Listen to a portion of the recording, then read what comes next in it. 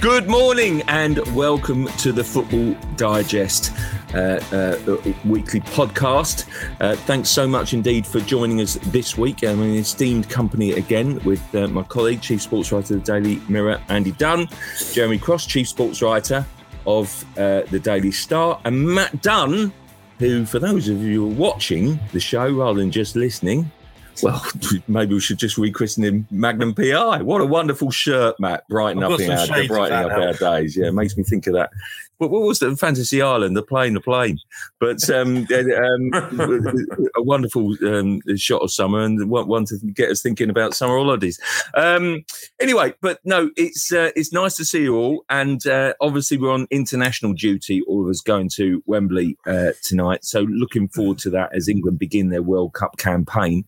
But also look back upon sort of the past week of action, which was again defining for Manchester United and potentially also for Chelsea moving forward. So guys, let's kick off with some of that before we sort of maybe talk England and have a little look at sort of a few Frank Worthington memories. As well, very sad passing of that of a really great player this week. We're incredibly sad to see that. But let's look at really the FA Cup fallout and perhaps also another shot at silverware gone for Ole Gunnar Solskjaer.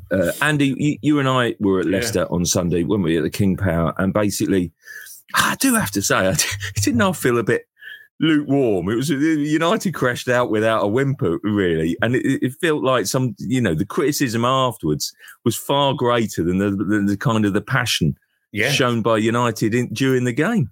Completely agree. Absolutely agree. I mean, the sort of the tone was set when you got there and you got the team sheets, and okay, United had played on Thursday night, but this was the FA Cup. This is the FA Cup quarter final. They won game from, as they are now, from Wembley.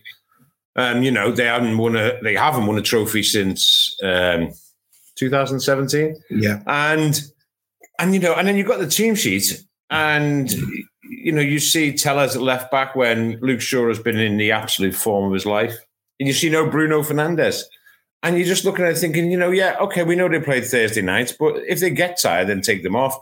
They're going away on an international break. The FA Cup must, surely it still means everything to a club like Manchester United. And you got the impression that it didn't. And then that set the tone for the game, because for the first half, certainly, and for most of the second half, even after he made the 4 substitutions, they started the game as though it was anything but an FA Cup quarter-final. They started the game as though it was a kickabout. They were so far off the pace for that. Fred was so far off the pace. Harry Maguire was so far off the pace. They started the game as though, so lax. And that's why, as you say, you got the feeling that there was no urgency, there was no jeopardy, there was no do or die. It's like, and then you start thinking to yourself, well, you then allow yourself to think of the broader issues. Probably 2 days previously, they got through in Milan. They'd also announced a new shirt sponsor, for £47 million a year. And then you start thinking, well, that might have been their cup final. A new noodle partner might be their cup final or whatever. I mean, and it's hard not to escape the fact or escape the feeling that FA Cup quarter final, for one reason or another, the mentality that maybe filters down from the board, from Ed Woodward and Richard Arnold and right down through the club, the mentality wasn't, we want to win this at all costs. We are desperate to win this football match. And from the lineup he put out, from the attitude the players demonstrated, from the way they performed, they simply did not look as desperate to win that match as Leicester City did. No, it was remarkable. And if I'm a Manchester United fan, I'd be absolutely furious at that. Yeah, the good news is, though, they've frozen season ticket prices for the 10th season. Let's hope that they can actually get in to see a bit of football. That's the thing. I mean, the difference is good. I mean, Andy, you the night before we were both at Goodison, weren't we? Yes. And watched City, and although City weren't at their flowing best and produced the football we know they can do, they were still dominant in that game. Everton tried to bully them a bit and be physical, and it just didn't work. Spot on. And you just felt that there was a goal coming, and eventually they scored twice in the last 6 or 7 minutes and went through.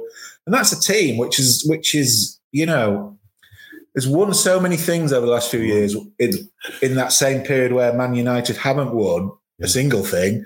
I just thought there was a stark contrast in desire and belief and determination. You know, City are relentless. They want to win all 4 trophies. Where, you know, they've already got one in the bag in terms of the title, because it'll take a remarkable collapse for them to be caught now. So I just think it all stems from the manager. Yeah, they're being driven by Guardiola, and United are being driven by Ollie, who's at the wheel. But the wheels are. It was amazing. It was amazing, Matt. I don't know whether you saw it, but you know, Andy and I were talking about it. Andy was right to raise it.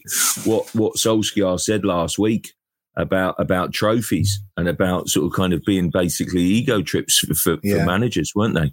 And the kind of, you know, he was obviously suggesting that the sort of the long-term target building of the club is more important than basically domestic silverware. I don't know whether United fans view it like that, do they? I mean, certainly not traditionalists. I mean, you know, everyone knows how much I love the FA Cup. I mean, surely the FA Cup is worth it's worth winning for Manchester United. That might be what they want to hear up in the boardroom, but that's certainly definitely not what the fans want to hear, is it? You know, they want their glory days. Their, you know, even if it is, you know, a sort of a lax period compared to the Fergie years, you want the occasional success, something to sort of remember, you know, when you look back on this era. And yeah, I'm not quite sure someone who claims to be so well versed in the feelings and around the club, why Ole Gunnar Solskjaer has allowed himself to be duped into sort of trotting out this kind of stuff. Because the one thing he does seem to have is his finger on the pulse of the culture at Manchester United. And no, that's just completely offbeat. Yeah, but he's not alone, no, Matt, is he? In being duped into this top 4 itis, is he? You know, I mean... Oh, no, but I mean, the thing about Ole Gunnar Solskjaer is he feels he understands what the club's about. That's his selling point as a manager, because it's certainly not his tactical act. Exactly. And if anyone knows what you know, winning cup competitions means to Manchester United, then clearly it should be him. But I agree. I think he's got sucked into this idea, you know, that has been fairly long established now, that, you know, top 4 is the be all and end all. And I guess if he finishes in the top 4, then he'll stay in the job. But Jeremy made a good point about the contrast between City and United. I mean, Everton were absolutely, you know, really up for that game on Saturday night. You know, they were so intense. I mean, Guardiola said, didn't he, that he's got into this little habit now, hasn't he, of sat in the dugout before a game on his own, watching the other team warm up, not quite like Klopp does, who stands out on the pitch doing it, but Guardiola does. And he remarked that Everton was so pumped up in the warm-up, was so, you know, hyped up for the game, you know, he told his players. And, you know, that was the sort of game that he thought, and we've seen Everton do it to City before, you know, 2 or 3 seasons ago, whenever the 4-0, what was it, 4-0? What was the... And, you know, that could have been the game. They could have wilted a little bit in the face of Everton's unbelievably physical, fast, athletic stars. You know, there's 3 men on every man. But they didn't. They stood up and were counted. And I just feel that United didn't stand up to be counted in that game, in that quarterfinal. And yes, we did mention, John, sort of, you know, in the sort of, you know, the post-match comments that we made, the stuff that the newspapers went on. But I genuinely think that, you know, I'm not saying it was a shrug of the shoulders, but it wasn't far off from Solskjaer. You know, we were a bit tired. Games caught up with us. I mean, that was, you know, as I say, it was almost a shrug. It was almost, well, you know what, I had to rest a couple. We were knackered after Thursday. Played a lot of games. Boys have played very well. And, you know, one game. The thing is as well, Donny, I'll tell you what, I don't know how that washes. I don't. When you look at the draw as well, how that panned out with City drawing Chelsea, you know, you'd really back United to beat Southampton in the semi-final, get to a final. And they knew that at half time. That's worrying. Yeah, 1 at half time. Yeah, don't get me started on that. But it's ridiculous, isn't it? Yeah, with respect to Southampton, while showing them no respect at all, Jeremy, I hasten to add. Anyone that prefaces a sentence 9-0 this season, with no disrespect to, you're about to show them the ultimate disrespect. I like Southampton, by the way, and I think Southampton actually would. I think will be. I think you think they'll beat Leicester, do you? I think it will be a tight game. Yeah, I think that I actually think that basically Leicester will be favourites. Of course they will, but I actually think that basically Southampton on occasion this season have played some terrific stuff. If they can get some players back and get some kind of form back in the next couple of weeks or so, then you know, don't write them off. I have to say, I think Leicester.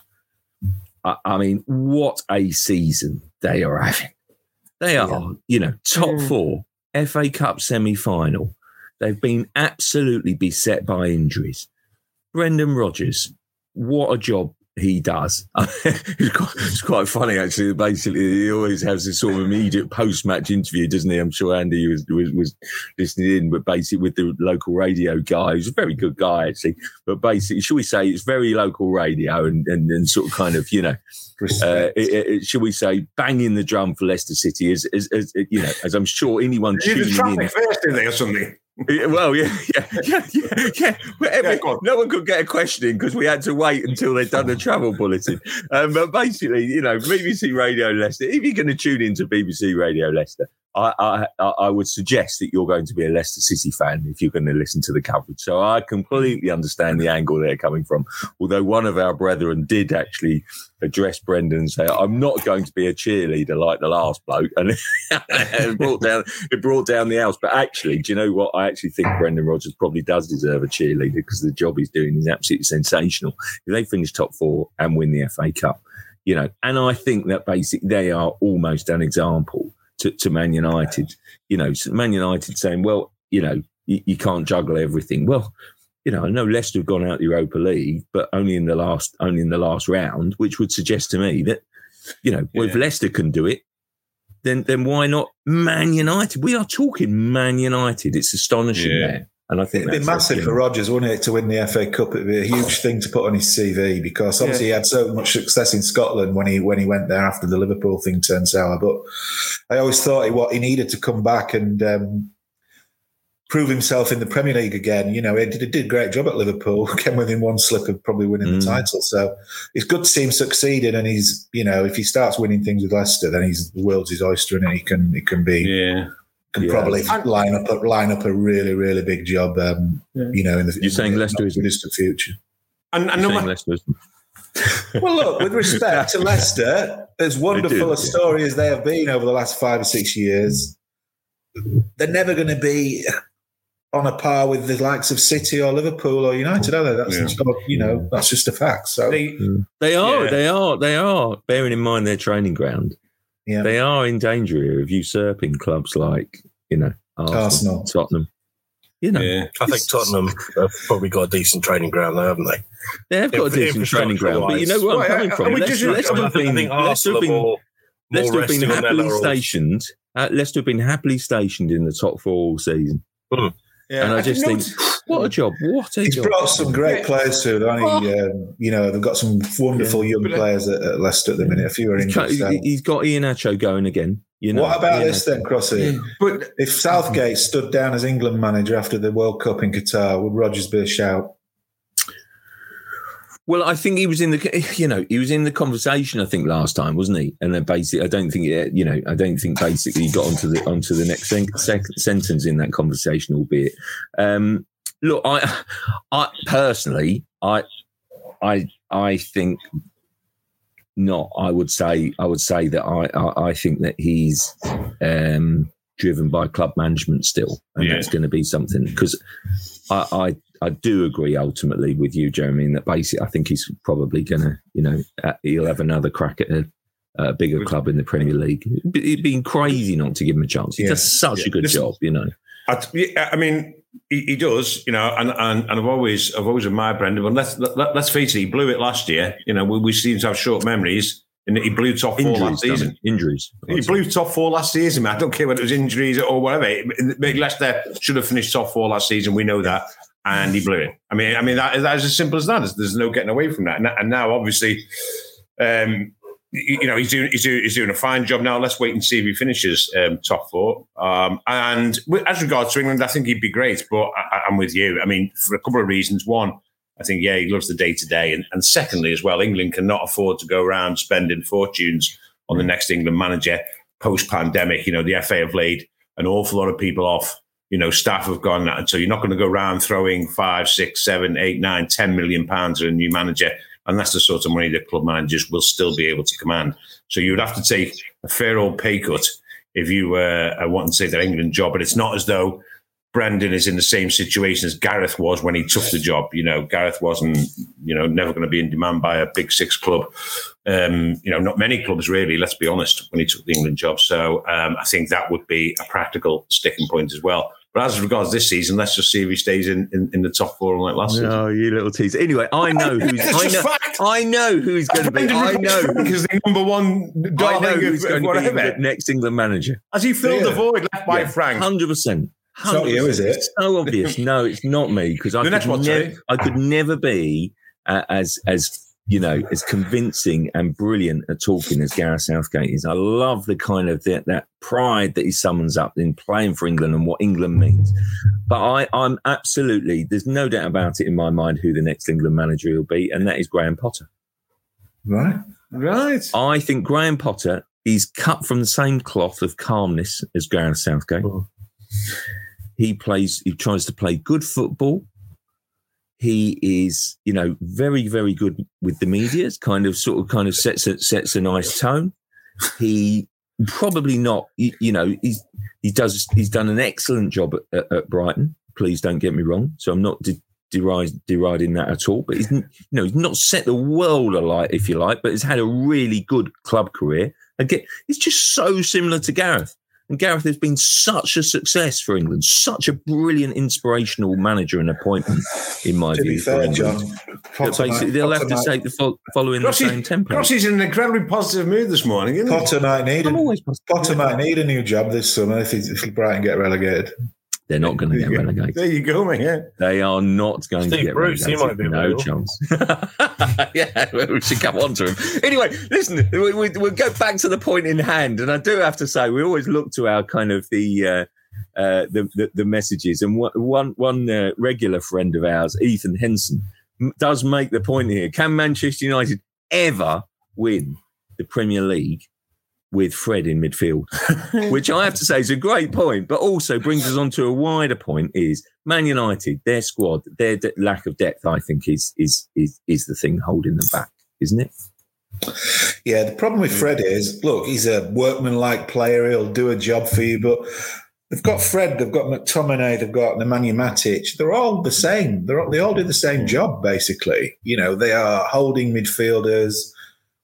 You don't need three of that type of player in that squad. So there's an imbalance in midfield.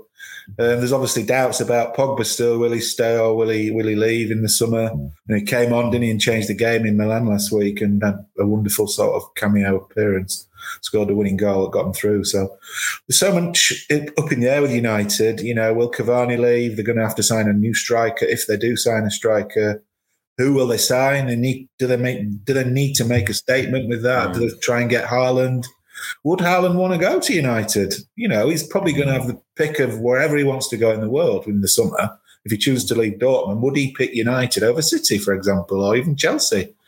He'll go where he thinks he's got the best chance of winning the title, and that's not United. That's the issue. So, they're still weak at the back, really.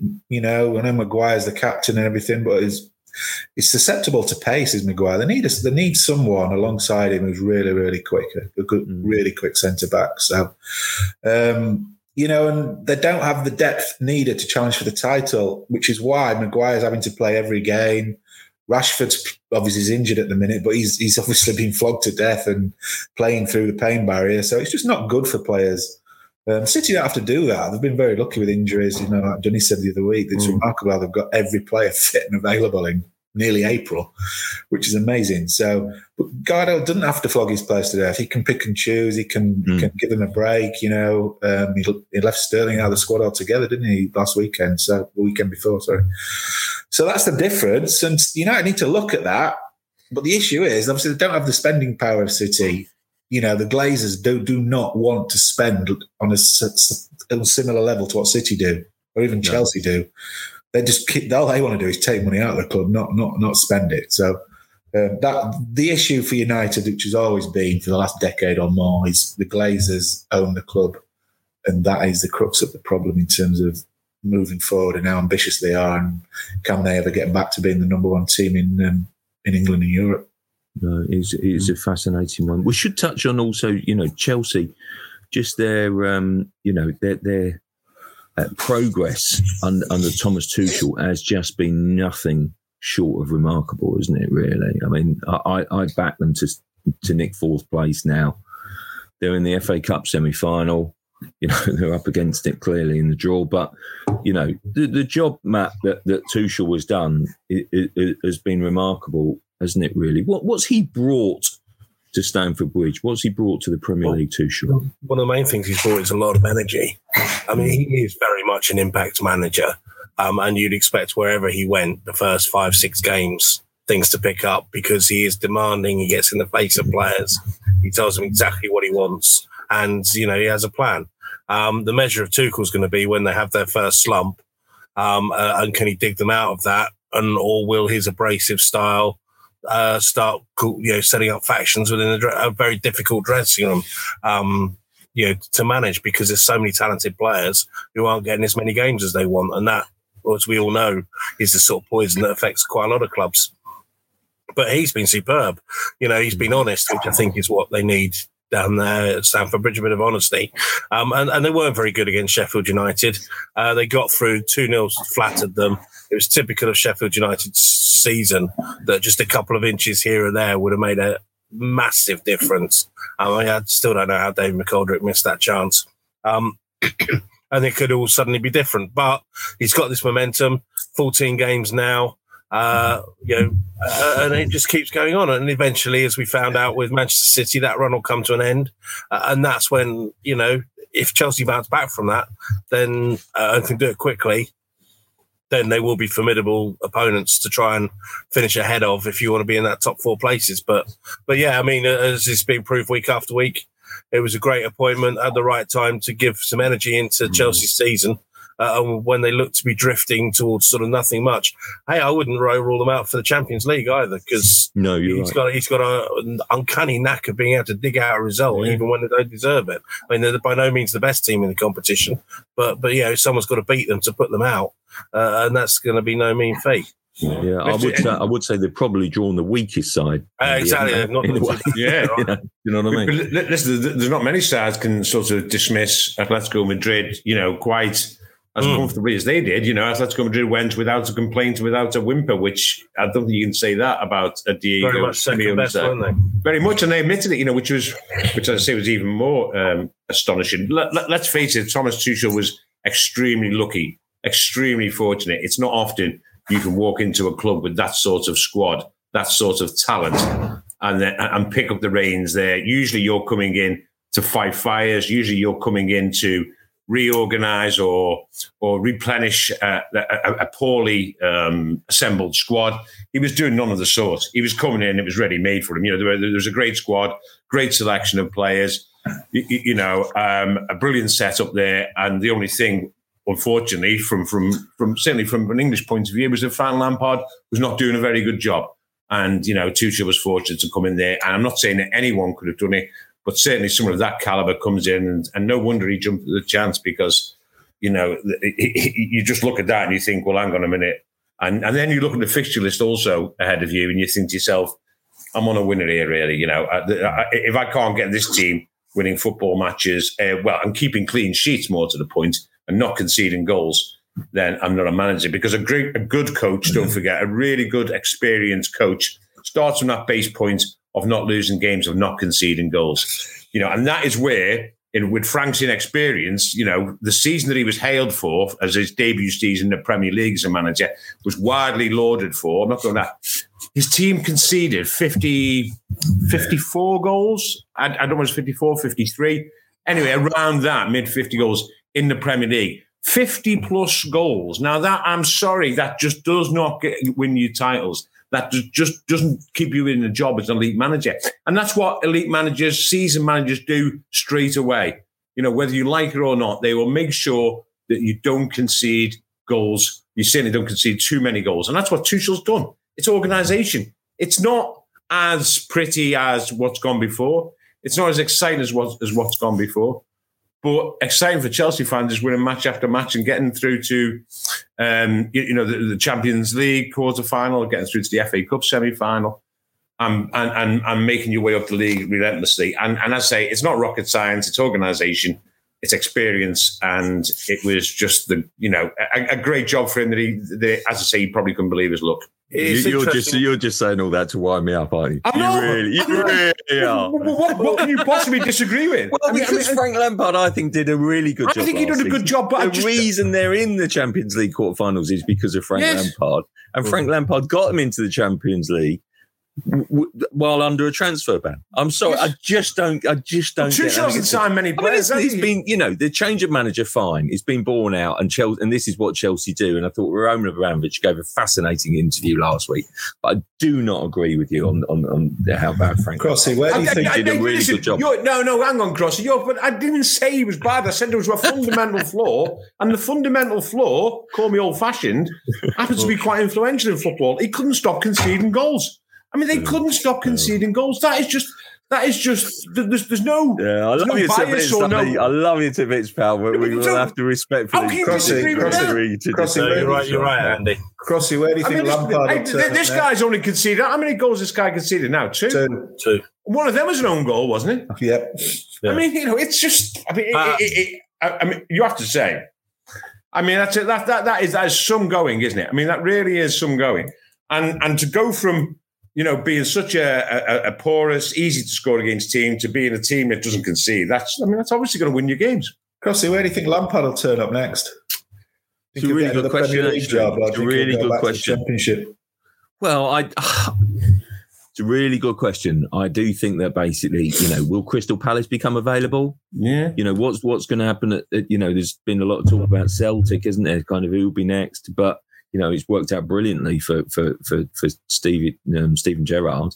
So, I don't know. I think Crystal Palace might be an option because I think Roy Hodgson's done an amazing job. But time will come, and I think that basically that club has been run really well by Steve Parish. Makes really good decisions and choices against difficult situations, in the COVID situation that we've had for the last year, and Crystal Palace has been well run as a football club. And they've got an ageing team, haven't they? They've got an ageing team, but how on earth, as a chairman or a chief executive, how do you renew contracts in this season?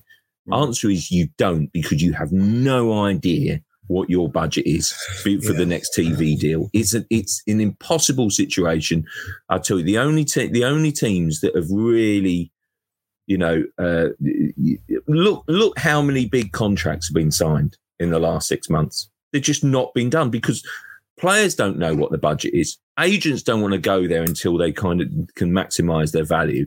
And then the clubs don't want to get into contract negotiations. It's so noticeable, guys, isn't it? That basically, think about it. We'd normally have these massive, great fanfare, big, the only one daft enough to sign a monster, absolute monster contract deal has been Arsenal with Pierre-Emerick Aubameyang. How's that going?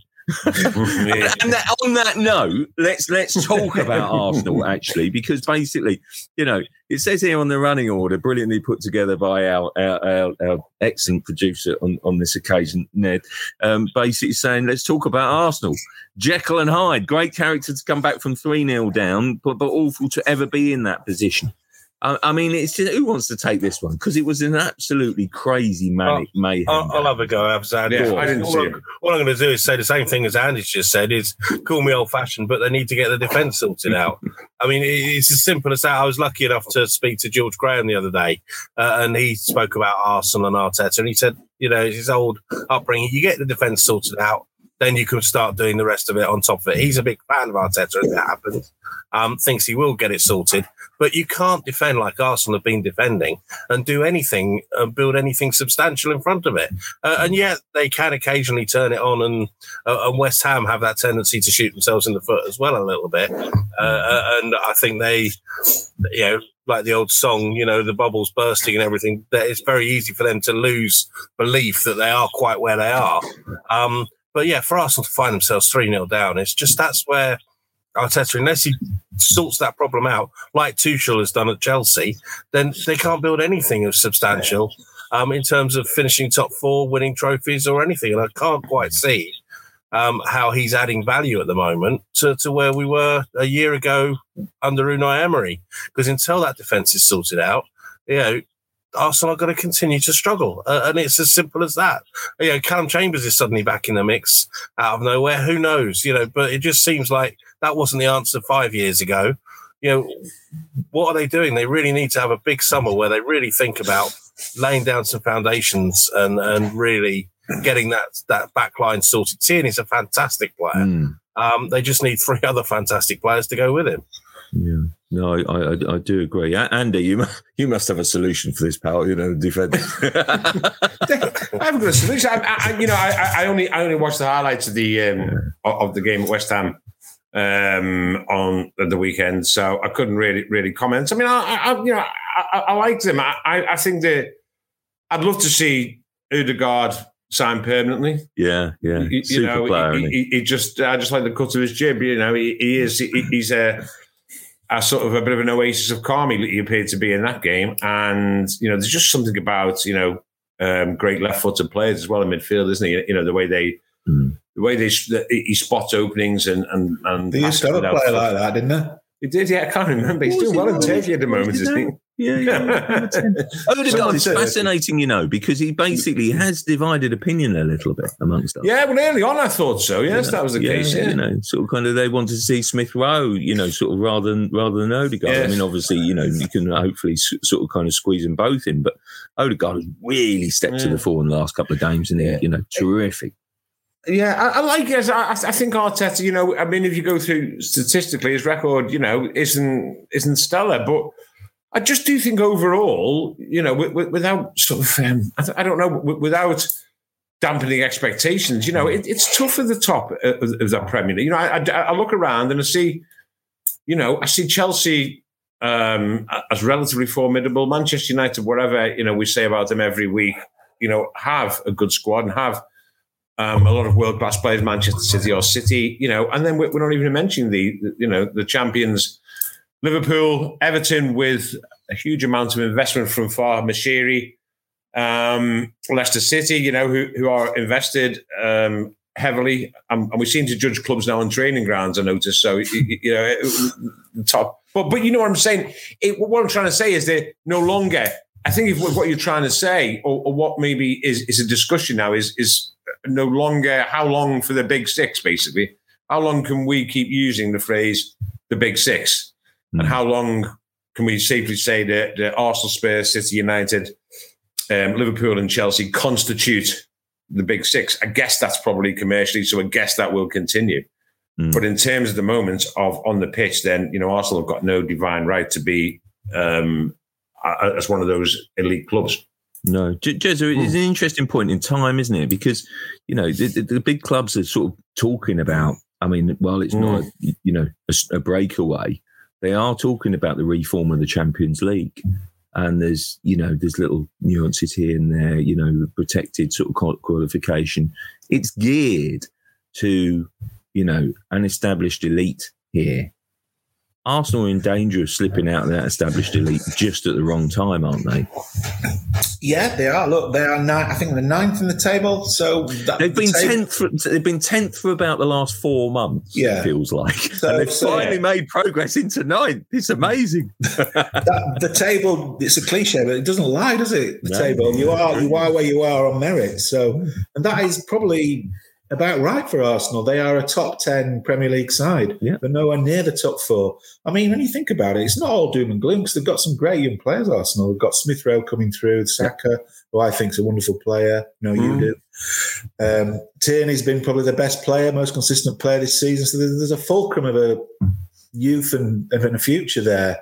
But there's just they need investment. That's like any club. Teams always need investment year on, year out. So, but will it come? We all know Kroenke, he's not a massive spender, is he? As chairman owners go. So, they will continue to be behind those above them unless that changes. And no matter how much time Arteta's got or he's given, he won't be able to. I hope he succeeds because, he clearly has learned from a master in Guardiola. So, on paper, he looks like a good fit for Arsenal. He was played for them and was a wonderful player for them. But, even if he's given 3 or 4 years, will he mould a team that's capable of challenging for the top 4? I just get depressing for an Arsenal supporter, but I just can't see it happening. I just think the progress of the top teams is so rapid. And Arsenal, you just feel like they're on a treadmill of mediocrity, really. Yeah. They win a few games, they lose one, they win a few more, they lose a couple. There's no consistency with them. No, it's not. I have to say, the thing for me is not very good to watch either, which is always, don't mind if it's sometimes you get entertained. The worry would be, obviously, if they do fall further and further behind, what will happen to the likes of Smith Rowe and Saka? I mean, I'm not saying they're going to leave this summer, but in a year's time, they might be looking around thinking, you know what, I'm out of here because I'm not going to win anything. Yeah, the thing that worries me is about this. I know you say about the spending, but look at how much they have spent, and the owners have, underpinned it. They spent 72 million on Pepe. They spent, they basically broke the bank on deadline day to sign Thomas Partey. What's happening? You cannot say deal as well, didn't they? Yeah, I mean, you cannot say that basically. I think it's down to lack of support. You really can't. Is that enough, though? It's spending in the wrong, Let's hope that Partey comes good. I think he will. But he's been so beset by injuries. But, Nicola Pepe, come on, 72. That was a great cross. From what I saw, he's finally discovered he's got another foot. Brilliant. Yeah, he put on a play for Lacazette to get a point that might get you into I don't know. And listen, I know what you mean about Pepe. And you might expect a little bit more for you. You do, but you just maybe sometimes he's one of those players, isn't he? That one in every sort of 10 times you watch him, you think, there might be something there. Obviously not enough. Partey in particular, though, you would hope would come good. I mean, the most compelling evidence of seeing that was when they won at Old Trafford earlier this season. And Partey was absolutely sensational in that game. I think he got injured probably soon after or in that game. I can't remember. And was out for a while, but he was absolutely sensational in that game. And then you looked at him, you thought, that's a player who could have a really huge impact. So we shall wait and see. But let's go back to the original point that it isn't going to be easy because there's a lot of fierce opposition out there. It really is. Yeah. No, I agree. Matt, let's move on to Spurs because they had a really significant victory and much needed win at Aston Villa after the incredibly difficult, week or so, basically. But in keeping with Tottenham's season, really ups and downs, probably Gareth Bale's comments this week have sort of kind of almost stirred the pot again, haven't they? Because it would feel, it looks certain that he's off at the end of the season. I mean, but on recent performances. I don't think Gareth Bale should play for Tottenham again. I mean, I'm a little bit disappointed in Gareth Bale being so. I mean, to have used a club which served him so well in his development in the manner that he kind of seemed to be crowing about using them. It was his attitude and it was only ever temporary. It was a little bit, I think, dismissive and disrespectful of Spurs and the opportunity he gave them. And to see those quotes when he's back in his home, back king of the castle again, back in Wales. Because let's get this right, he's not pulled up any trees since he's been back at Spurs. He's God back in South Wales, and we know that. And his performances justify that. They haven't done that at Spurs. He's not given them what they might have hoped for. And then to go back and say, well, obviously it was only ever temporary, and almost suggest that it would be beneath him to consider a longer stay at Spurs, I just don't think does him any favours at all. And I don't think it's really, I'd be a bit miffed if I was part of that Spurs setup that gave him that chance. And if I was Jose, he keeps on about having players who want to play for the club. Well, that's no sign that he wants to play. He's not interested in the future of Tottenham Hotspur, is he? He's interested in the future of Gareth Bale. He's probably counting down the days till the golf course is open. And looking forward. It's open in Spain, mate. Apart from Newcross, obviously. Probably woken up to that. A few sunny days. It's thought, God, if I was back in Spain, I could be playing golf now. And he's ready to sort himself out with a nice move in the summer if that's how it works, or take another year's load of money to play golf and then wander off into his retirement. And I'm just hugely disappointed by the lack of sort of empathy shown with the Spurs fans, and also the lack of humility he's shown after he's done nothing on his return that we expected him to. Isn't he frustrated this week in kind of, I didn't you think there was an element of him, his frustration spilling over. He's kind of subbed against Arsenal, only a sub against Zagreb. Because he wasn't doing anything. He's been good lately. He's had a few better games. He's been a flat track, but he's scored against the mighty Marine and Wickham and all the big clubs. No, I don't think he has. I really don't think he has. And when he's needing to come to the table, he hasn't. And he had that spell where things seem to be clicking with Kane. But then to throw all that back at the first opportunity and say, just when it seems to be working and after the patience has been shown, the tolerance has been shown, and he's got himself in a thing, at a time when Mourinho is bawling out the dressing room saying, I only want people here who are committed to the club, the attitude stinks. He goes straight onto international duty. We moan about players going to the continent and doing this and says, well, I don't really want to be there. Are we going to redo that banner now? Wales, golf, Madrid, Spurs. Now, are we? I think Bale needs to be the first one. If you look at his comments, listen. What did you expect? I mean, I know exactly. I don't expect him to be brazen about it. That's what I think. Yeah. Was but I mean, in the crawl. I mean, one thing, and I don't want to go back onto an old subject, and this isn't strictly about loans within the Premier League, but listen, he's on loan. What part of on loan? When you borrow a player who isn't yours, what do you expect him? I mean, he is not your player. He is a Real Madrid player. Now, he's certainly not going to disrespect his employers who are paying his wages. He is not a Tottenham player. He has no affinity or loyalty to Tottenham. They don't pay his wages. They don't. No, it's clubs on. It was a long time ago since he was at Tottenham. Listen, he's won 4 Champions Leagues with Madrid.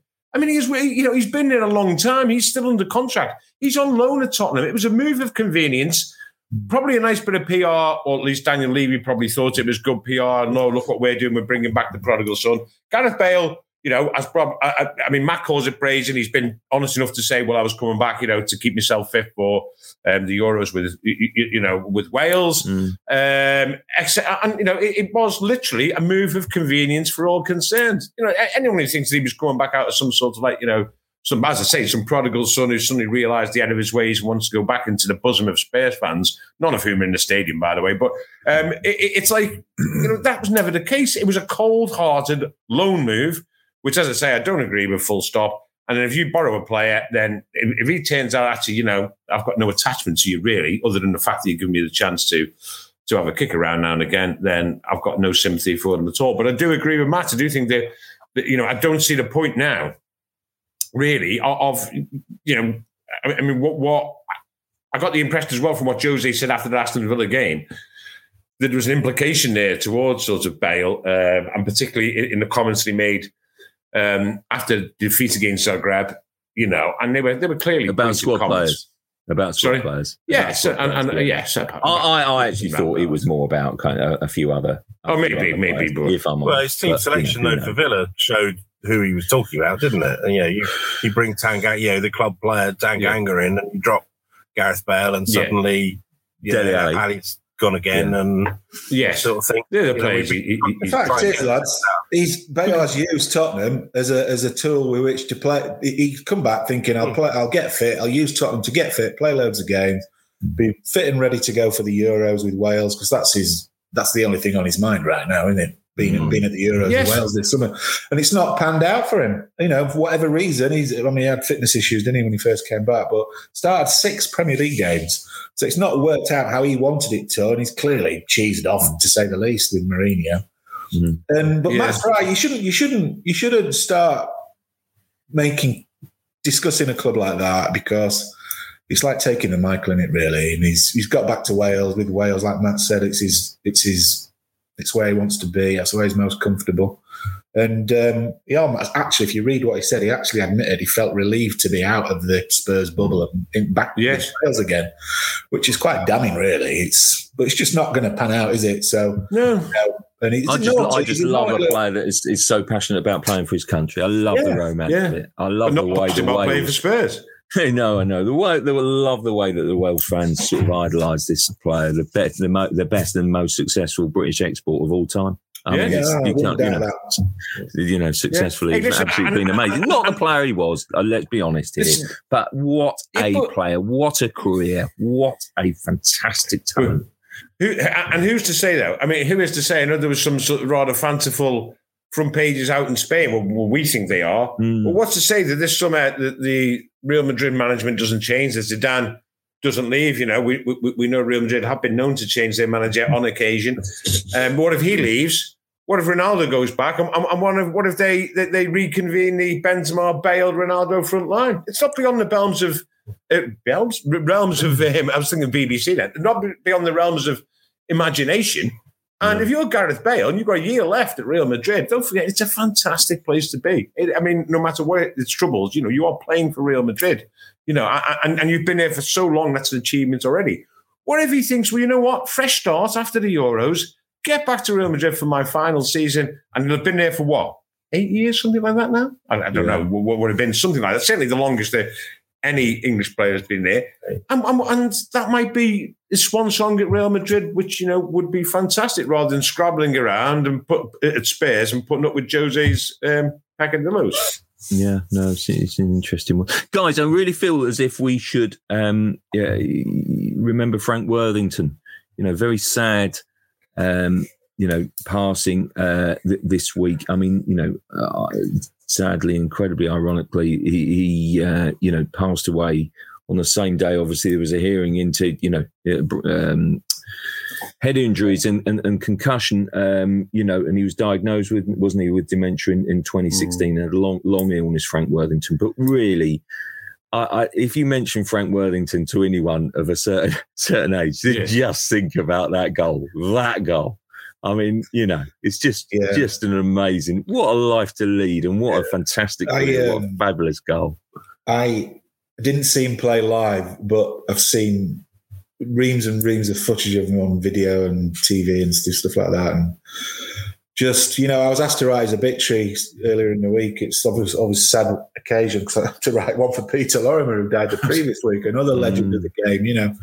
And you just Google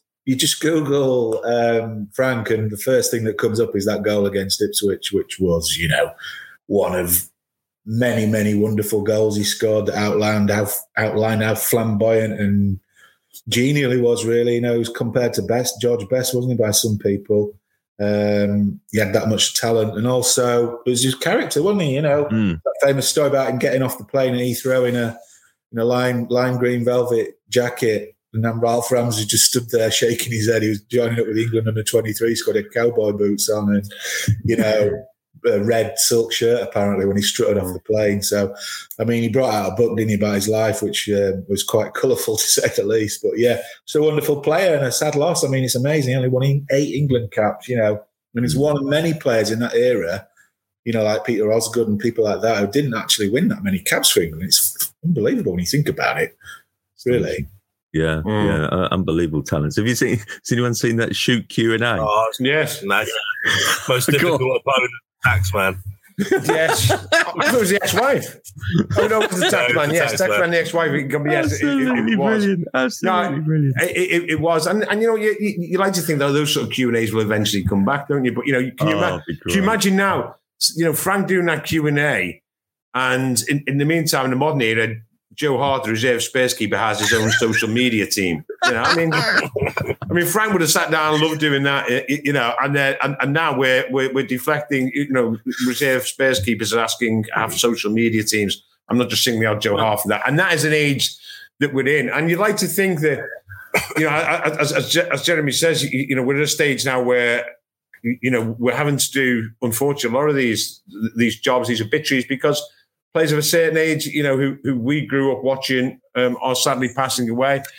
And you just wonder, you like to think that, you know, throw it forward 20, 30 years, that the players will always be remembered like this. But, you know, you just can't imagine now, can you? You know, in 50 years' time of thinking of a character such as Frank Worthington. I mean, you can't. Because the game's different and lifestyles are completely different. Relationships between players and journalists are completely different. You know, there wouldn't have been a journalist, a contemporary of Frank's, a journalist of Frank's age, football journalist who wouldn't have gone out, you know, when Frank was living a high life and, you know, nightclubs and out and about and drinking. There wouldn't have been a journalist who, you know, who wasn't with him at that time. That isn't the case now. I'm not saying it's a good or bad thing.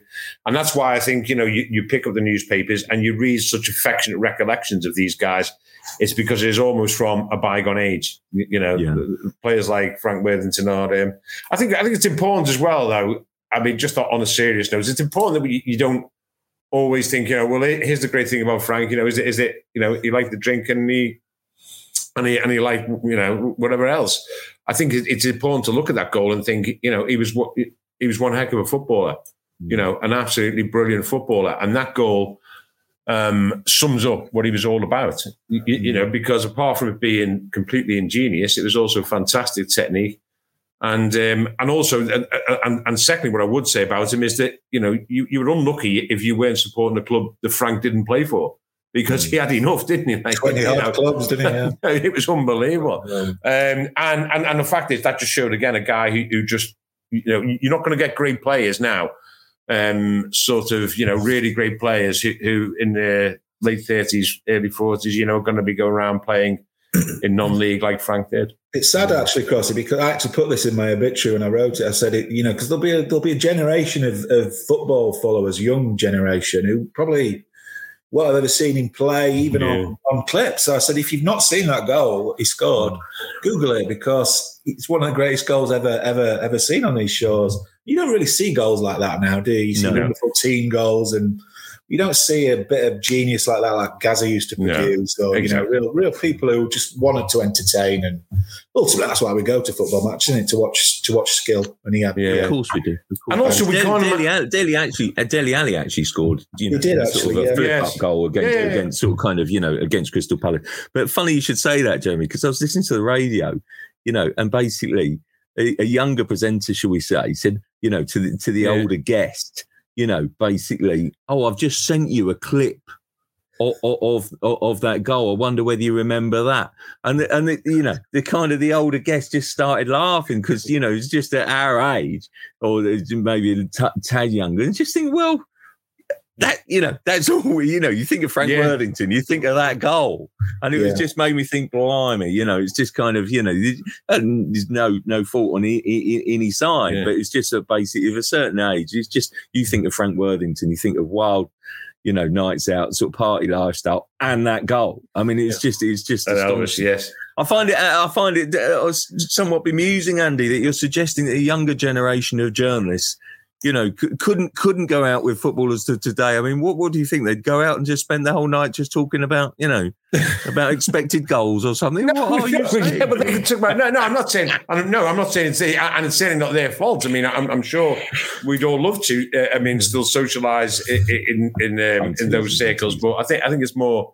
I think it's more on the other side. The footballers aren't likely to call you up and say, do you fancy a pint? I mean, and for starts off, there's a far healthier lifestyle. I'm sure if we get onto famous England trips, that'll come up. Yeah, is there? Let's see. Listen, look, guys, we're all at the game, to England game tonight. It's not just about tonight in San Marino. It's difficult, sort of, couple of fixtures, Albania away. I think it's almost written off as a sort of an easy win for England. I'm not quite sure I see it like that. I think it'll be a little bit more difficult than that. And then Poland at Wembley next week is certainly more difficult.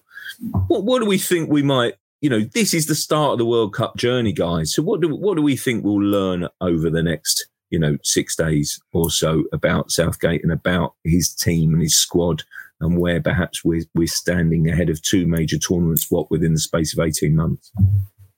I think we'll see a lot more what Phil Foden can do for England. I think he'll be on the bench tonight, by the way. Yeah, well, sorry. but I mean, over the 3 games, no, I agree with you. I think we've got some chances to do something going forward, to show our nerve at the back. I think we might see a back four coming back again, which I think England are going to need if they're going to do anything. Yep. I think Southgate wants that, and hopefully Stones back on his game. John Stones can help us do that. But I think we need to see a few fringe players really step up and say there are a few places up for grabs now suddenly in that team for the finals in the summer, and I want to see some of these names that we mentioned really step up and say no, that shirt's mine. I'm excited to see what Phil Foden can do, particularly.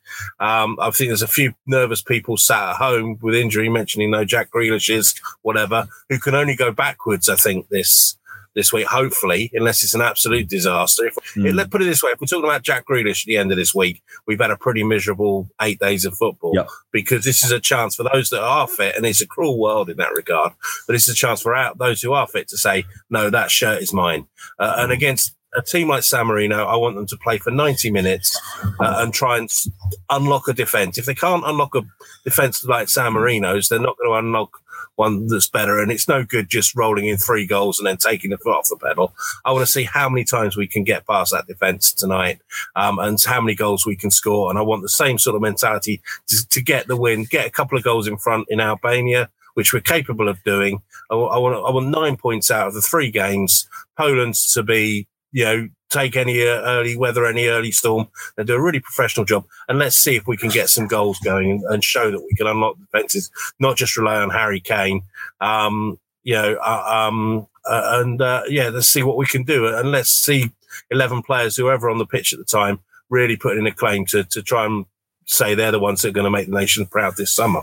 That's a solid team talk. Totally. So it's available on podcasts. Solid team talk, that one, doesn't Yeah, I know. Rebel Raz. I love Matt's point about Phil Foden, because I think that basically if we are going to, do well at the next 2 tournaments, I think Phil Foden's going to be absolutely such an amazing talent. Such an amazing Phil Foden could do world at his feet. Phil Foden's good enough to do this summer what Gazza did in 1990. Yeah, I agree. Foden is a special player. The problem we've got is it's a great problem to have. Where do you play? Where's his best position? Where you can maximise his ability to open up a defence, which is what Where is it, Jeremy? I don't know. I mean, he's played in various positions for City. He's played as a false 9, a number 10, played on the left. I think he's probably best coming in from the left. I don't know. He's so good. It sounds crazy to say, but he's such a comfortable player with the ball at his feet. You could stick him anywhere along the front. Yeah, and he would be brilliant. Brilliant. The problem is, you've got Grealish. Obviously, he's injured at the minute, but Grealish is a clamour for Grealish to be in the team. He was the star of the show, wasn't he, in November when we last watched England play? You've got other players like Sterling and Rashford. I think Kane is obviously guaranteed to lead the line. So, who are the best players to play off Kane? Because you've got the speed of Sterling and Rashford. They form a good 3, those 3, as we've seen countless times before. And Kane's a good link man as well. So, he's probably the best passer of the ball we've got in the team. So he's got some real big decisions to make. This is basically, these next 3 games are like trials for forget. I mean, look, the World Cup is the ultimate goal here to qualify, but they are essentially trial runs for for the Euros this summer. It's a strange scenario because of COVID, so the calendar's all higgledy-piggledy, but he's got lots. Like Matt said, there's shirts up for grabs. The goalkeeper situation's a bit up in the air. Stones we expect to play. He's been fantastic. Maguire's probably guaranteed to start, isn't he, at the Euros? Who does he pick at left back? Will he pick Chilwell or Luke Shaw? Luke Shaw's probably been the most informed left back in the country of late. Right back's now an issue because obviously Trent's been bombed out of the squad, which took us all by surprise. And obviously midfield, I suppose if Henderson's fit, he would start at the Euros. Declan Rice is probably guaranteed to play.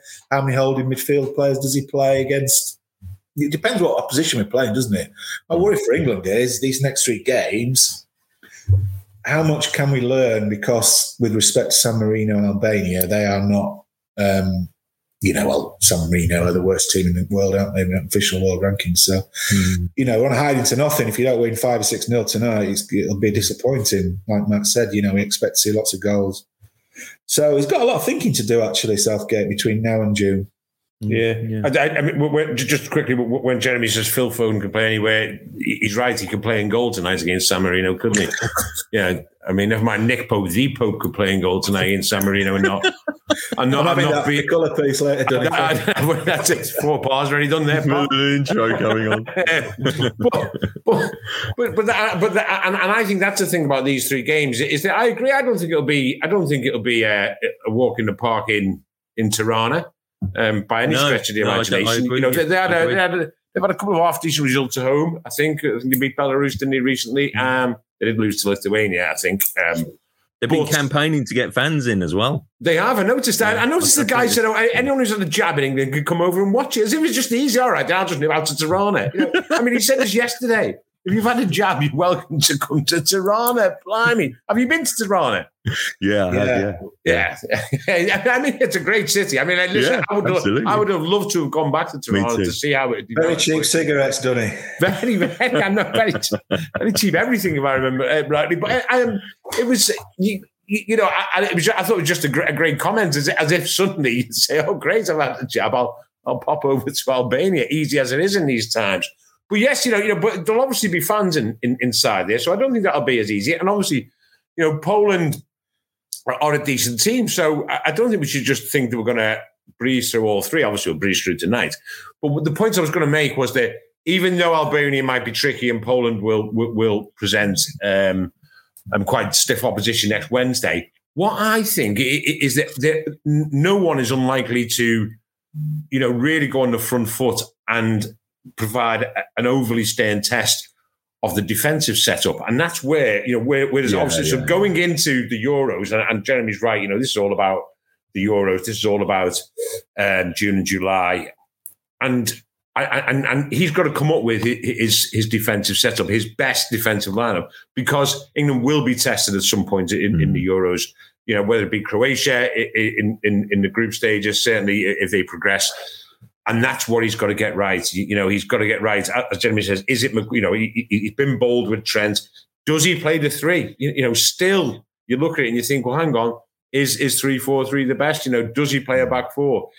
And the fact of the matter is that I don't think he's probably going to learn much about what's his best defensive setup in these three games. And we just have to live with that. Other than that, what we can expect and hope for is they continue doing what they've done for goodness sake, for as long as I can remember. They get through qualifying games. They win qualifying games. They don't get beat in qualifying games. I mean, that is just a fact of the matter. That is just a statistical fact that England and qualifying games are just, The issue is, they know to get through them. Crossy, is there a danger that when the Euros start, we might be a bit undercooked because we won't have played anyone that's really challenged us in the build-up? I know we're playing Austria, aren't we, before Romania, isn't it? Romania. So, so we go into the Euros this summer with high hopes, and justifiably so, because we are, in theory, one of the strongest teams in Europe now under Southgate. But there is that lingering question: Can we beat a France in a final or Spain in a semi-final? We're capable of producing one-off wins like we won in Spain when Sterling will score those wonderful goals. We're all there for that, and that was one of the best performances we've had under Southgate. But to win a tournament, you've got to beat probably three really good teams. Yeah, and I think you also final. And I think you need the defence that picks itself. I think you need a system that picks itself and a defence that picks itself, a goalkeeper who picks himself. And whether that is the system of 3-4-3, whether it's a four at the back, I don't know. But you want a centre half. Realistically, we still don't know if, for example, he did play a four, what the natural centre half pairing would be. If he plays a three, we don't really know what the three would be. And I just think you need that going into a major tournament, Bennett. It'd be very interesting. Guys, we're going to finish with our and finally slot. And it's San Marino tonight, and I hope you put some thought into this, chaps. No. Look on your face, Jeremy. It's a bit of a blind panic. No. So I'll start with you, Matt. As it's San Marino tonight, the worst team statistically on the bottom of the FIFA rankings. So we're entitled to say I'm an old romantic, so I think they're entitled to their day in the sun at Wembley. A tale, please, of covering England against minnows. I prefer an international one if we can. I'll just give you a moment's thought while I recount the story about England playing in Kazakhstan, where basically it was, it was a very surreal day. We had our traditional curtain raiser with the press match in the morning, where Henry Winter famously headed past me in goal, and then basically, to our eternal shame, they showed it on the screen within the stadium before kickoff with commentary, and then actually sold the press seats.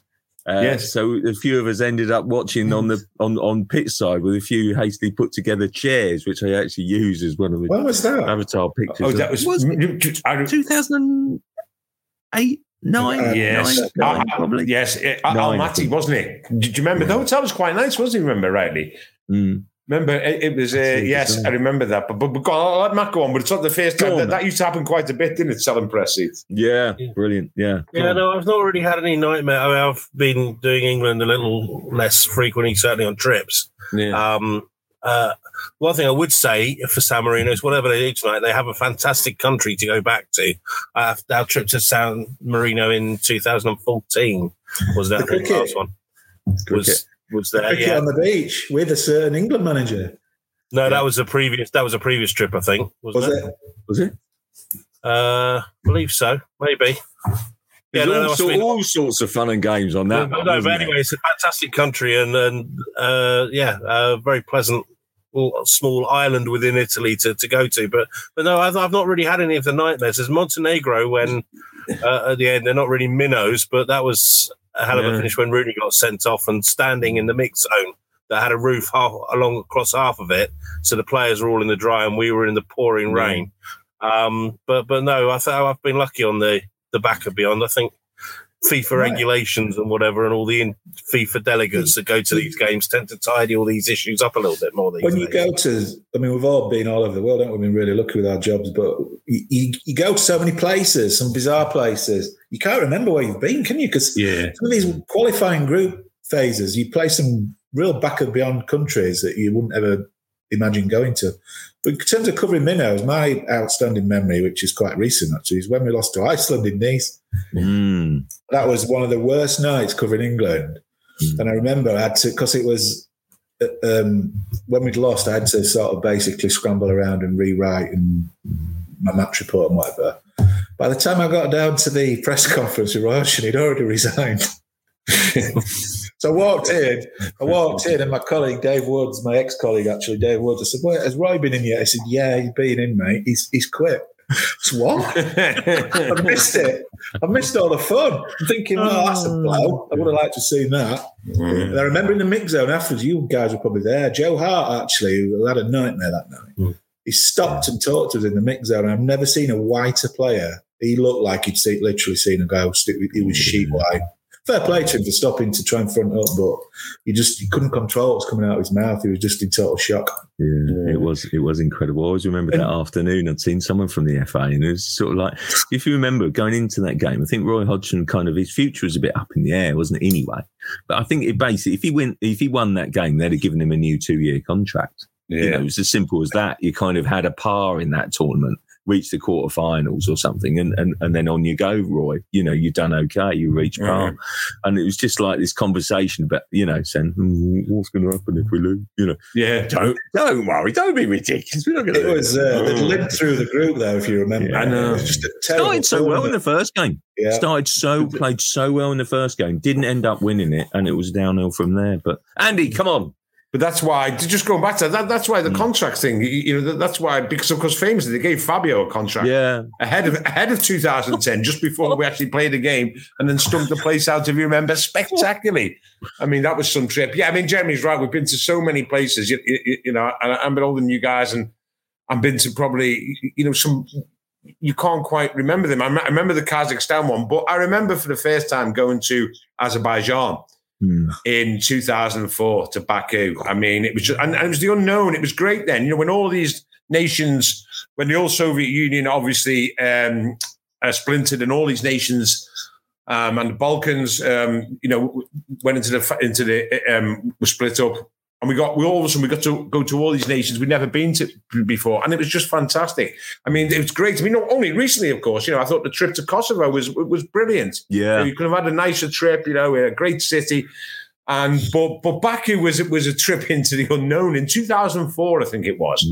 And it's just the same as you were saying about sort of facilities out there. But it was just brilliant. And so Baku was then, it was just starting. It wasn't more like it is now, which is, incredibly cosmopolitan, 21st century city that is at the forefront, of sport and commercialism and politics. Then it was just about sort of really establishing itself. But it was a little bit of the Wild East. I remember going out there. I don't know if any of you were on the trip. Yeah, I was. And it was in the days when we had a charter plane, and it was like a 5.5 hour, 6 hour flight. We weren't arriving there till 11 in the evening. And obviously had no work to do when we got there. So we availed ourselves on the charter plane of refreshments, basically. I mean, there's no shame in that, because we weren't actually working when we got there. And I remember landing, the sheeting rain, and it's a Baku, and you know about this. It's like the Wild East, wasn't it? And we got to the hotel. And I remember and as so often they do, they really roll out the red carpet for you. They really make you feel incredibly welcome. And the guy comes over, pours a glass of fizzy stuff, and he gives you a talk, about what to do and what not to do. And he basically said, at this time of night, one thing you shouldn't do is go down into downtown Baku, under any circumstances. So yeah, okay, mate. Half an hour later, there's three of us in a cab en route to downtown Baku, obviously. And we're armed with this information that we haven't got a clue about, Baku, but we're armed with this information that the US dollar is king, right? Even in one of the, the furthest east of the old Soviet states. And so we offered this guy $100 US to not only take us into downtown Baku, but to stay with us and then bring us back. So we end up to this club, and we make this pact. I wouldn't tell you the other two guys' names. We'll make this pact that we'll stay together, and this guy stays together. We give him $100, and he takes us back. And we make this pact. And this club was absolutely one of the best clubs that you could ever imagine. It was just fantastic. It was like this sort of like Aladdin's cave in there. It was just brilliant. And sure enough, within 2 minutes, we were completely, utterly separated. Can't find each other, wandering off. And I'll just never forget ending up and playing ping pong in a leisure centre with some pals, new pals, and thinking, what's underneath? They laid out the red carpet. They took you back to the hotel, and they could not have been more welcoming. And that was like the template in a way for how these emerging nations in football treated the English press and the England football team, and in general the English fans when you got to these places. We would read stories about it being inhospitable. We would read stories about it being dangerous. But inevitably, you go to places like Kazakhstan, like Azerbaijan, and the welcome there was absolutely brilliant. But as you say, then the game itself, by the way, you go to the press box, and obviously we are spoiled by our facilities. But, there's punters all over the seats, and you're not going up to these Azerbaijani punters and saying, "Excuse me, sir, you're in my seat there. I'd like to file some nice copy for the Sunday Mirror. Could you please move along?" It's like, and it was absolutely raining. I remember I think it was Michael Owen. I think, as I say, normally as well, England find a way to win these games, don't they? Yeah. And I think they won 1-0. I think it was 1-0. I remember it rained. It didn't stop raining. It didn't stop raining from the moment we got there, John. It did not stop raining. And it was I remember sitting in this little shed on the stand. Yes. Do you remember? It was the right hand side. No one scored there. I remember it vivid. Yeah. And you couldn't. And it was, as I say, it was just, and it's the ironic thing is the more sort of, how should we put it? The more, I don't know, the more sensitive of our brigade. I actually think they're going to go in there and they're going to have some some reclining seat with power and Wi-Fi and sort of. It's like it's back. They haven't hosted this type of thing before. Of course, now you would, because this was just the beginning, almost 20 years ago, of their emergence onto the world sporting scene. And they now host major events, and there'll be a host at Euro for the Euro 2020. But it is. Then it was, you just had to get by. And let's face it, it wasn't really a hardship, was it? No. You went to Baku recently, didn't you, Crossy? Yeah. With Arsenal, Europa League final. Didn't you have to run across a 6-lane highway? Yes, I did. Yes, that was interesting. Yes, running across a 6-lane highway, thanks to our travel agent, to get a flight onto back to all sorts of bizarre places. The most ridiculous route to get on to fly onwards to the Champions League final, Madrid. Yeah. Wonderful few days when England, frankly. English football ruled Europe. Two Europa League finalists, 2 Champions League finalists. Wow, them were the days. Great times. Guys, it's been great fun. Thanks so much for joining. I really, really enjoyed it, reminiscing about all sorts of stuff today. So really good fun. Hope everyone watching has enjoyed it. And be nice to see you same place, same time next week.